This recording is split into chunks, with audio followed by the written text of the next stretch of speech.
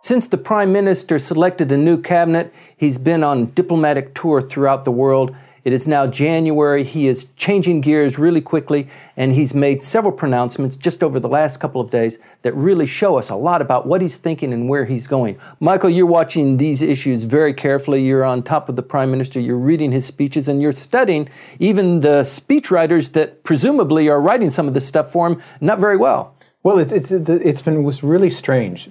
He had a New Year's message which he released on January the 1st, and that was fine. And it was a sort of a grab bag of discombobulated. Here are good things that have happened under my rule. Here are some things that we're going to. I'm doing good. I'm doing good.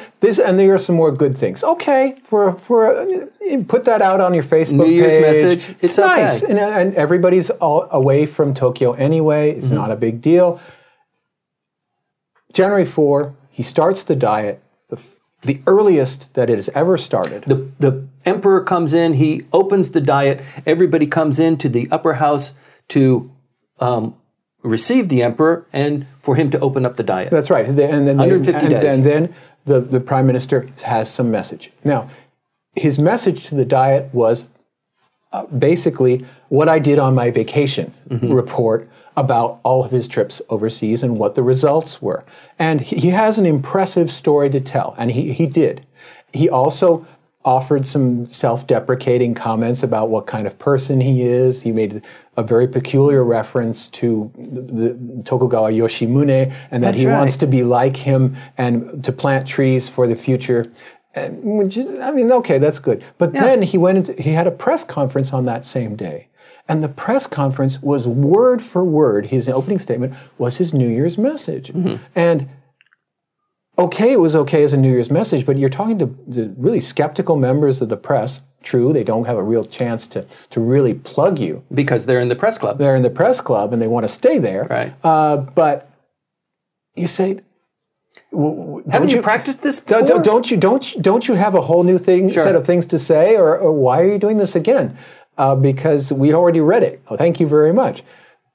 It's been kind of bizarre in that regard. So they do have a program, for a policy program, and they have some big issues that they want to address over the course of this particular diet session of 150 days.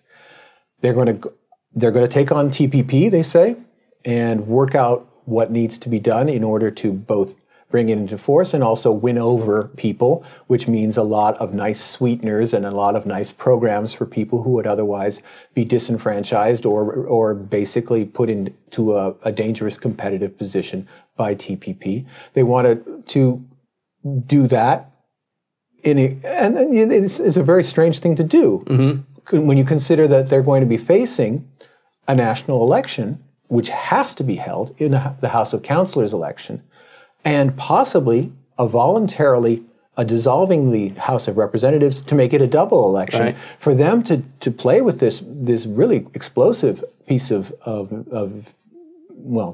treaty and legislation is really something that, it shows a little gumption, I think. Right.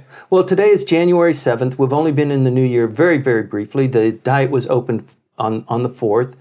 One of the things that we attempt to do here on Tokyo on Fire is parse through a lot of the noise and make sense out of things that are being said. And the Prime Minister has made 3 pronouncements, very important pronouncements over the last couple of days, and telling us, or maybe hinting to us, where he is going to be going. And it sure looks like he's putting a lot of emphasis, division for the 100 million, Ichioku Katsuyoku. Yeah. And he's putting a lot of power, and he's talking about it an awful lot. And a lot of these things, they just look like pie in the sky, but he is really bold and going forward and saying, we will accept this challenge and we are moving forward even in light of these challenges. A challenge. Right. How many times did he say challenge? Well, he said it 3 times in a row, first of all. And I think that in terms of the speech that he gave, he said it like 30 plus times. The word challenge. Chosen, challenge. Right. Again, that was indicative that maybe his writers were on vacation, that he would have the same word so many times in there. It was, he wants to create a challenging society and challenge the status quo and challenge this and that and I suppose challenge the course of events that are happening in the East Asian region. Great, fine, but if he's going to hammer home on the dynamic society for 100 million. Yes, he wants to dynamically engage the society. That's right, dynamically engage the society of 100 million, which is not at all what it says in the Japanese. That program has already been disposed of intellectually throughout the world. You're saying, this can't happen, that can't happen, none of these proposals really is doable. You're saying, why is he going forward on it? Well, it seems to be the only thing that they have. Well, he did backtrack on the number of women that he had committed to be in senior positions of power and authority throughout Japanese society and in the bureaucracy. They've made great strides in getting the number of women into the bureaucracy, working in the state structure. That's probably about 48% at the last count, which is pretty darn good. Well, the thing is that the drop in the goal from 30% women candidates to 7. Come on. Isn't he challenging that fate once again by saying, the birth rate will be 1.8? Oh, yeah, sure. And how can it be 1.8 even if you give it 15 years? Well, the thing is if you read into the fine print of what they say, that 1.8 is, it's called the kiboritsu, the expectations number. And everybody, when the first time they trotted this out all at once, you said, where did the number 1.8 comes from? Right. It's not replacement level. That's 2.1 births per woman. Where did this number come from? And it came from a survey that asked people, how many children do you want? And women answered 1 or 2. And when they did the math, the number that they wished to have was 1.8 children. So that became the goal, the wish number. Okay. But if you read the fine print, they say, but actually the goal is 2.1. Well, that tests the credibility of the prime minister. I mean, why would he even gamble that? More importantly, haven't you noticed his posture and his pronunciation? He's really looking good on TV and at the podium. His hair is good. His dynamics are looking good. He's speaking with power and authority. But what comes out of his mouth makes you wonder, where is he coming from? Yeah, it's a very strange dislocation that you feel if you know that the policies don't work that way. And you say, when does reality kick in? When is the image of we're going to be doing this? Like, as in the case of the North Korean nuclear test, we're going to stand firm, we're going to be doing this. And do what? Yeah. What can Japan do aside from say, U.S., if they bomb us, make sure that you turn them into a field of glass, okay? That's all that we ask. A little bit late.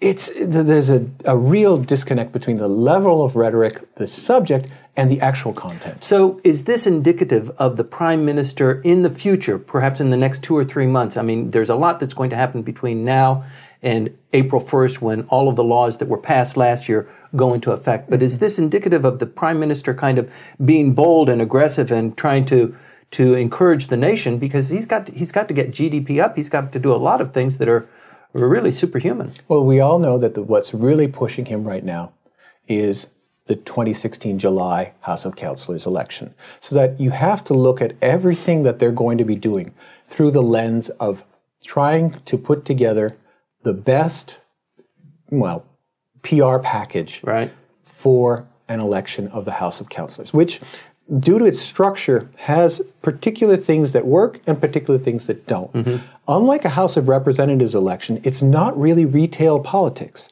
It's much more framing and theory because the districts are the prefectures themselves. I mean, in fact, in this election, we're going to have a new system where 2 prefectures together will be a single electoral district. So whereas in the House of Reps, you vote for people because you know that person directly, you know that representative, and he knew your father, and your father knew his father, and it's all these personal connections. Right. In the House of Councilors, it's a lot more image. It's a lot more, who's strong, who's weak, and those play a lot into it. And you have to say that everything that they're going to be doing, even on the basic policy, even in the budget, is going to be geared for that election. Well, we went from the long format into the short format, and it really is hard for us to kind of hit a lot of the issues that are important. The election, there's an election in Okinawa, there's an election in Hokkaido. All of these things are indicators to the population and also to the LDP of where they need to put their resources. The chief cabinet secretary, for example, is under an increasingly amount of pressure to cobble together, to keep the cabinet together, and to make sure that the process is moving forward while the prime minister is kind of doing the dog and pony for the population. But they've got some serious issues coming up. The chief cabinet secretary, I've heard of him being called the Rasputin. I think that's unfair. I think, but clearly he's the power. Well, he's one of the longest serving chief cabinet secretaries in post-war history. I think if he has he not yet. He's probably number 3. Okay, but still he's closing. It's an excruciatingly difficult job. It combines being in charge of the bureaucracy, being in charge of the cabinet, and also being the chief spokesman for the government. Right. All those 3, and also, of course, you have a 4th job, which is to be the basically the person with the switch in case the prime minister misbehaves. That's the chief cabinet secretary is the person who picks him up by the lapels and throws him on the couch and tells him, "Shut up." Right. And he's the only person in the government who can do that. Well, he's also possibly a disposable individual if things start going bad and the prime minister starts getting some negative hits.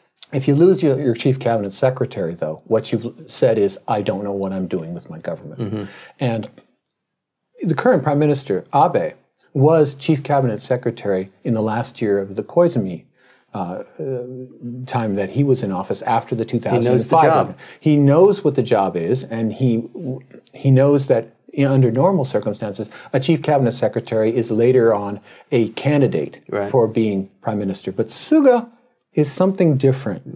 Maybe not likely. Not very unlikely to be a future candidate for prime minister. And so he's been going about his job as if it's the last job he's ever going to have. But he's not a bad chief cabinet secretary. He's a fantastic one. He's pretty darn good.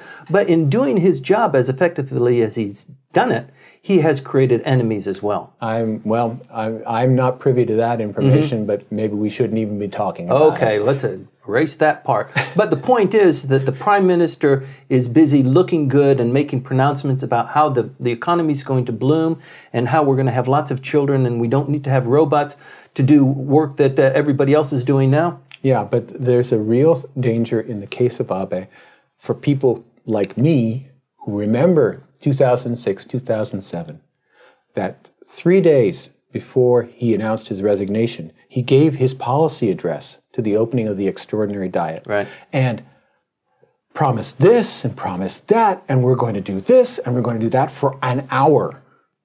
And I remember at my office where I was, my conservative colleague just threw up his hand and he says, "And we're all going to go to heaven." Right. And 3 days later, he's gone. Right. He says, "I can't do this job anymore." That Abe, when he starts going on the promise binge, it gives me a sense of uneasiness. Right. Well, politics is known for making lots of promises and not following through on them. But here on Tokyo Fire, we keep score. Please stay tuned.